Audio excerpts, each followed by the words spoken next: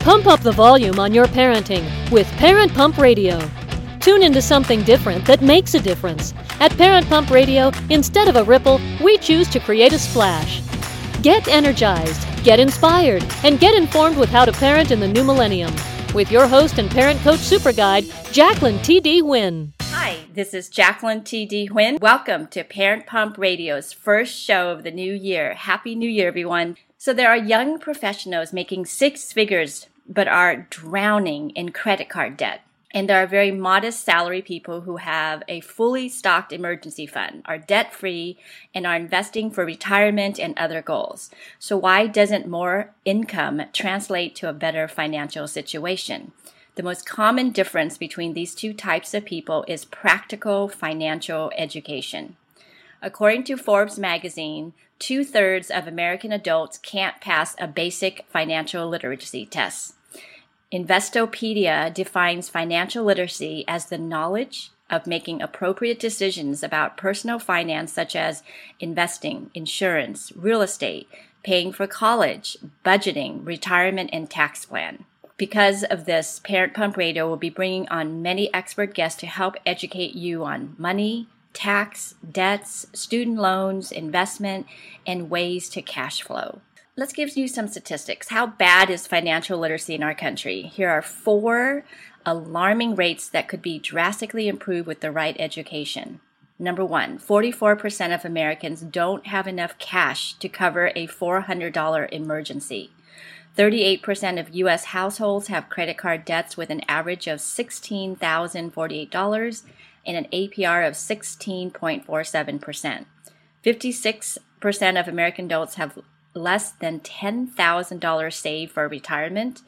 43% of student loan borrowers are not making payments. So are you ready to get serious about your finances and really start achieving your goals? Well, our expert today is going to talk to all the parents out there who are interested in getting free college money for your child, so they don't actually have to go into student loan debt.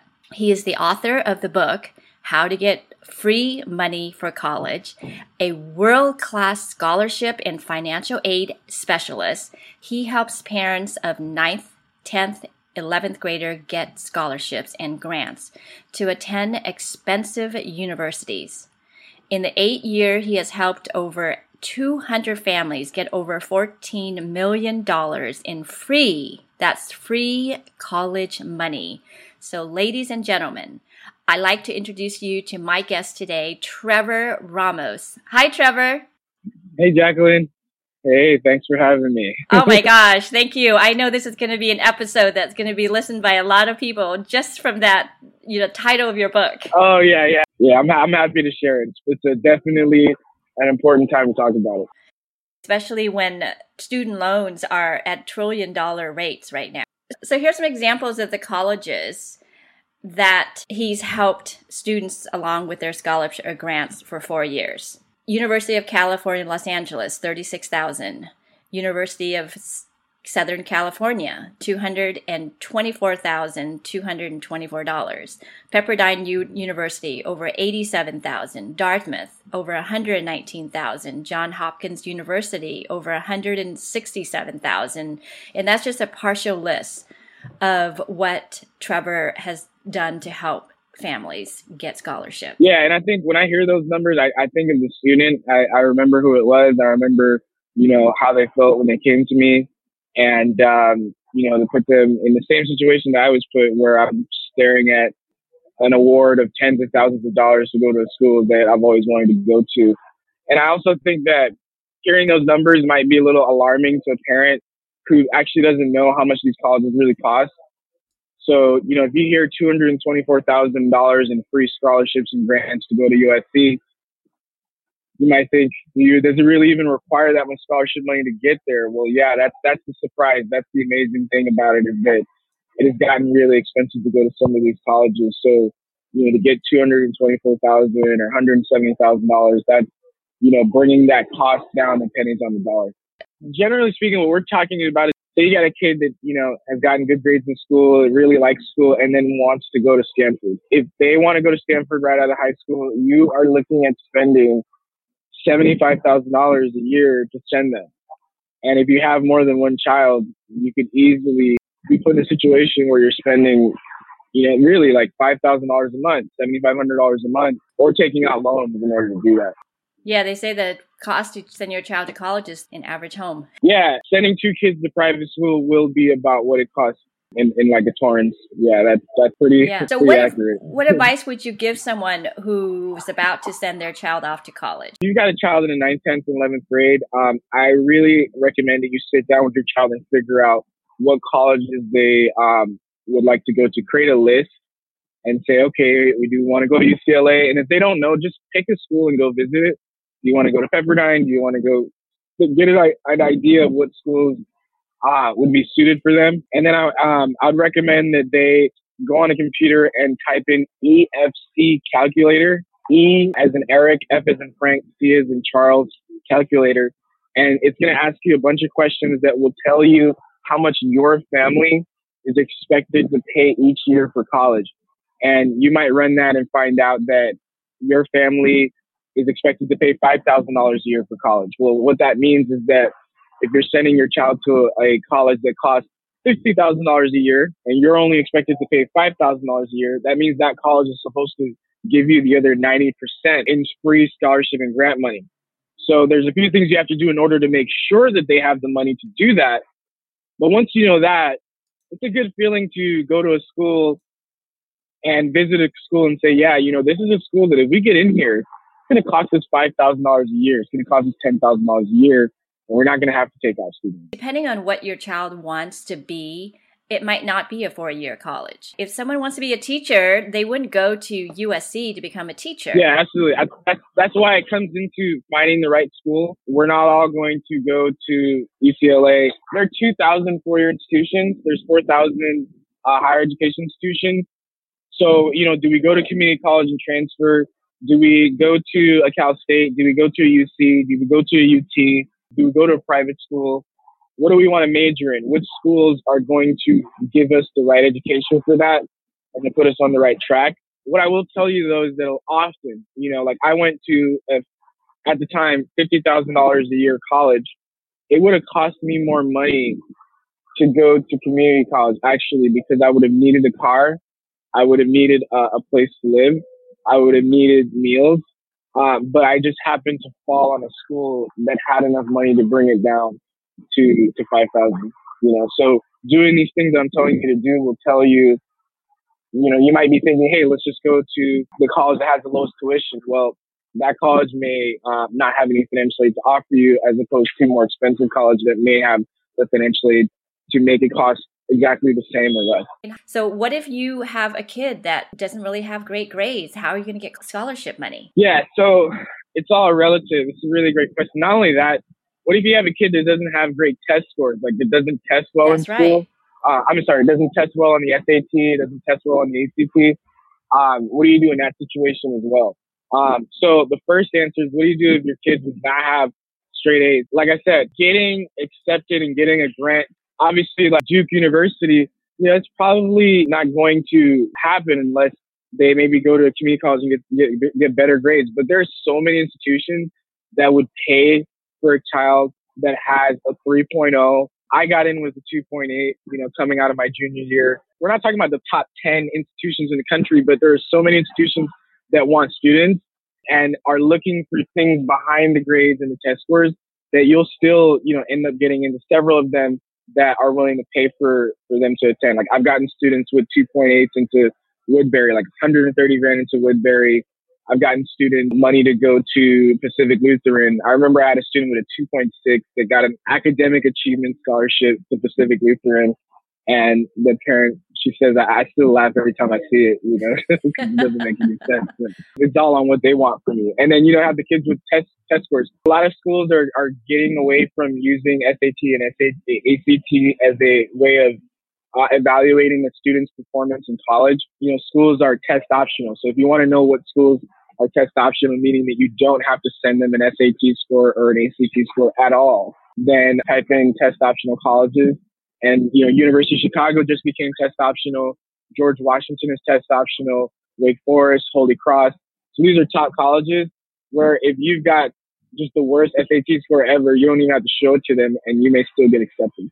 Oh, wow. That's really interesting. And get money. Say a parent makes too much money to qualify for financial aid. How do you get financial aid then? What I deal with are the people that make too much money to qualify for government aid, like Pell Grants and even Cal Grants, but not enough to pay $2,500, $7,500 a month to send their child to college. So these are the people in the middle, which it is more difficult for those people because, you know, the people that make a lot of money, you know, like make millions, they don't really care about, they don't mind spending that kind of money. Some of them are very smart with their money, which is part of what we're talking about, believe it or not. So I do get people that earn a lot of money that still don't want to spend $300,000 on each of their children. And then you have people that they might qualify for free reduced lunch at their high school, and things like that. So for them, the people that have low income, like say under $45,000 a year, all they have to do is get into a good school and the money will be there. But the people in the middle, there's two ways that you do this. When you know, for a middle class family, you can get the money based on your finances and you can get the money based on your kids' grades. You do both. So when you're getting the money based on your finances, you have to know every question every college will ask you and what it will mean for how much you have to pay out of pocket for college. So what does it mean? It means that if you don't really have any real estate, if you don't really have any, you know, savings, the chances of you saying something on financial aid that would actually eliminate your eligibility is low. But if you actually have those things, just listing something incorrectly could mean $10,000 a year in how much you have to pay. So, you know, that's why you really want to do this stuff beforehand and see how much each college would offer you based on your finances. An example of that, you got a paid off house in California, you can have up to $500,000 in equity. Well, there's some colleges that will ask you to list the equity in your home as an asset in financial aid forms. These are colleges like USC, Claremont, McKenna, Pitzer, and there are colleges that don't. These are colleges like Pepperdine University, UCLA, like Chapman. So just looking at schools that don't look at the equity in your home would make a huge difference in how much you have to pay at these two different schools. So that's, you know, need-based aid, and that's how, you know, you can understand the system there. And then the other way is just based on your grades. There are schools, like I said, that will give out $20,000 a year, $30,000 a year, $25,000 just if a kid has a certain GPA. And many times on these schools' websites, they'll say, if you got a 3.4 GPA and you got a 1,200 on your SAT, we'll give you $10,000 a year. That's what you do if you're, you know, middle income and, you know, you want to make sure that you can get the most in grants and scholarships. It's a matter of really researching the colleges that fits with your family's finances too. Yeah, I'm a huge advocate in finding a school that's good for what this students culturally, like, I don't want them to feel out of place when they're at a college. So I want them to feel culturally a fit. I want them to be academically a fit. I don't want them struggling to make it at a school, but I also don't want it to be too easy that they're not inspired. So I want it to be academic fit. I want it to be a cultural fit. I want it to be good for what they want to study in college. And I want it to be a fit financially. And I feel like a lot of people forget that part is that, yes, it's an amazing school. We love it. It's such a beautiful campus. But if that school is going to ask you to borrow $70,000 a year, in my opinion, that's not something that I'm willing to do. It's just not simply filling out the FAFSA to get financial aid. Yeah, in fact, if you wait until it's time to fill out the FAFSA to start thinking about this stuff, it's really too late because you want to know of all the colleges my kid is looking at, how much are they all going to cost if I fill this thing out? And I wouldn't mind you filling the FAFSA out, even if your kid is in the 10th grade right now. Go create an FSA ID and go fill out a FAFSA if your kid is going to go to college right now and see what questions that those colleges are going to ask you. And that way you can really understand. Like, I work with a lot of tax people, so a lot of tax information is asked on those forms. And if you own a business or if you have real estate, that could even impact how you do your taxes when your kid is about to go to college and what financial decisions you make. Whether you pay off some things that, maybe you wouldn't have. Maybe are you going to buy that next property right before they go to school or after? All kinds of things, go into this stuff. And just set you up to where you've got all your finances in a row, and then your kid is, they've done everything that they need to do, and then it's just applying. applying for financial aid that's just an application. We're talking about planning. So we're not just filling out an application and seeing what boxes to check off correctly. We're trying to position ourselves so that when we fill out that application, that we get the maximum amount of money and we know how much we're going to get. That's a good point. There are some students where it's a good idea for them to go 2 years at their local college so that they can save money, so that they can get the GPA that they want to get into the college that they really want to go to. But I think a lot of people do that thinking that that is their least expensive option, when it could be true that they can get into Baylor, they can get into Southern Methodist directly from high school, and get all the scholarships and grant money they're supposed to get. So when do you think a child should be going to a 2-year college then? When, I think, so when should they really consider that? I think they should consider it if they're in a situation where their grades are not high enough to get accepted to a school that has enough money to give them. If they have, say, a 2.7 and they didn't really realize, how much that matters in terms of college acceptance. With a 2.7, it's not too easy to get into the schools that have all the endowment money to make it cheap for you to go. You can't really get into Trinity University with a 2.7 GPA.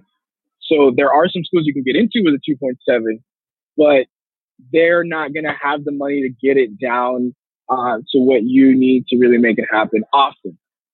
Sometimes you can. Like I gave you an example of a kid with a 2.6 where we did that, but it is harder to do that. The other time is, I see a lot of art students, and if you want to study the arts, like you want to do painting, you want to do acting, those schools only give out money for the most part based on your talent. And a lot of times they're not talented enough yet to get a scholarship based on their acting skills or based on their painting skills. They really do need 2 years to hone in on their craft. That will cut down how much that college is going to charge them, 2 years. So that's an example of when going to a 2-year college can be good. I look at it on a case-by-case basis. Sometimes I'll meet a student and it doesn't seem like they're academically ready to go straight into a 4-year. Sometimes, not often, but sometimes. And I might say, you need 2 years to get used to the level of analysis and the level of discipline that it takes.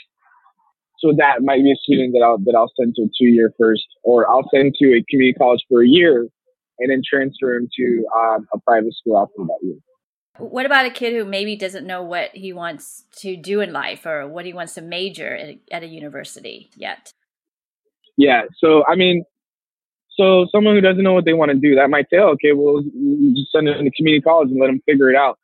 The thing is what you want to do is you want to send them to an institution that has enough time to sit down with them and talk to them about what their options are, and has a career office that can put them in positions where they can get some experience. And, generally speaking, if someone doesn't know what they want to do, I don't want to send them to a huge college. I want to send them to a small college where they're going to have a lot of time to, pay attention to the student, and they're not going to get lost in the shuffle. Not to say that big institutions lose students in the shuffle, but it's more important that you know what you want to study if you're at a school that has so many students. If you go to a liberal arts college that has 4,000 students, 1,000 students in each class, and every class has 7 people in it, they're going to have time to sit down with the PhD and really have that person tell them about their life experience and tell them about all their academic options and the resources that the college offers, as opposed to like a larger institution where you're going to really need to navigate your way through it. So that's what I would recommend to someone who doesn't know what they want to do. Go to a school that has the time to talk to you about that kind of stuff. I want to talk about your book. Tell us what your book is about and why parents should be buying it. Okay, so this is my book right here. Yay. How to Get Free Money for College. Yeah.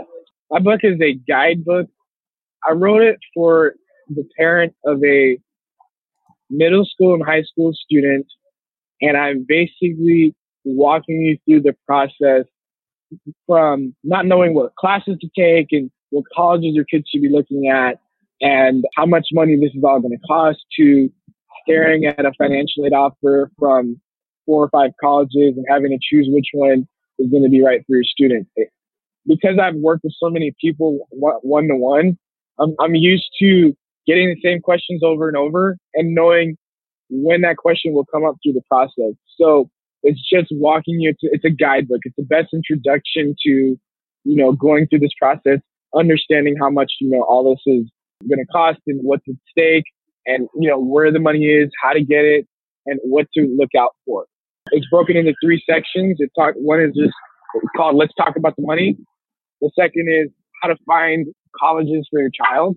And then the third is what your child needs to be doing if they're in the 7th, 8th, 9th, and 10th grade in order to increase their profile so that they can get into colleges that have stronger and more generous scholarships.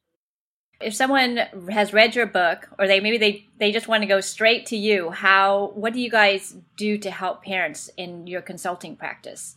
I deal with the students and the parents.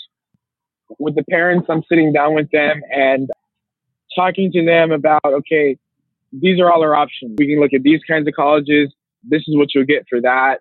Looking at your finances, this is how much you can get. This is how much you'll end up paying, not just for your first kid, but all of your kids. And this is what's important for you to do in order to keep an eye on your kid as they go through this process. A lot of it I do with the students and my staff. So with the students, we're meeting them basically every 2 to 4 weeks. And we're telling them what they need to do that month in order to increase their profile or in order to finish their applications on time and in order to really do an outstanding job of presenting themselves. In order to teach someone how to present themselves, you've got to help them to discover who they are and what makes them unique and different.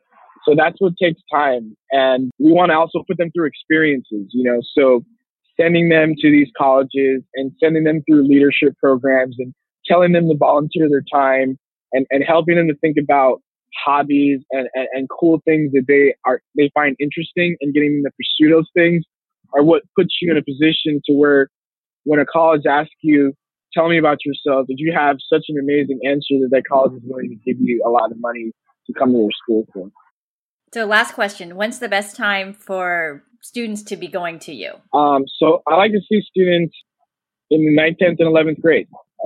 I do get calls from parents when their kid is in the 12th grade, and often I don't have enough time to really perform what I really need to perform. I really only have a couple of months.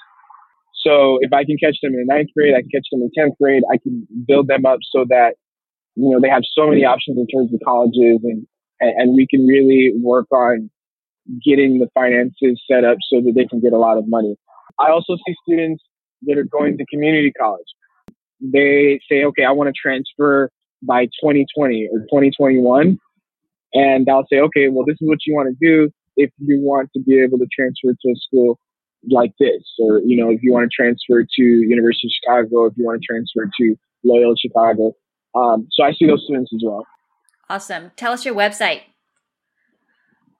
So my website is collegefundingremedies.com. So collegefunding, REMEDIES.com. You can also just Google Trevor Ramos, how to get free money for college, and you'll start getting plugged into my information. We're on Facebook, we're on LinkedIn, we're on YouTube, we're on Twitter. So there's a lot of ways to get in contact with us. My book's on Amazon. You can get it that way too. The link to the Amazon book is in the show notes, and also Trevor's phone number as well as the website. Well, thank you so much, Trevor. I appreciate you coming to the interview. Yeah, it worked out. Well, thank you for having me, and I hope you guys learned something from this and got some kind of ideas and things that you can do to get free money for college. Absolutely. Okay, listeners, until next time, always be learning and always be growing. Thank you so much for joining us today. Go to parentpumpradio.com and click on the pink box on the top of our homepage to listen to our new and archived shows.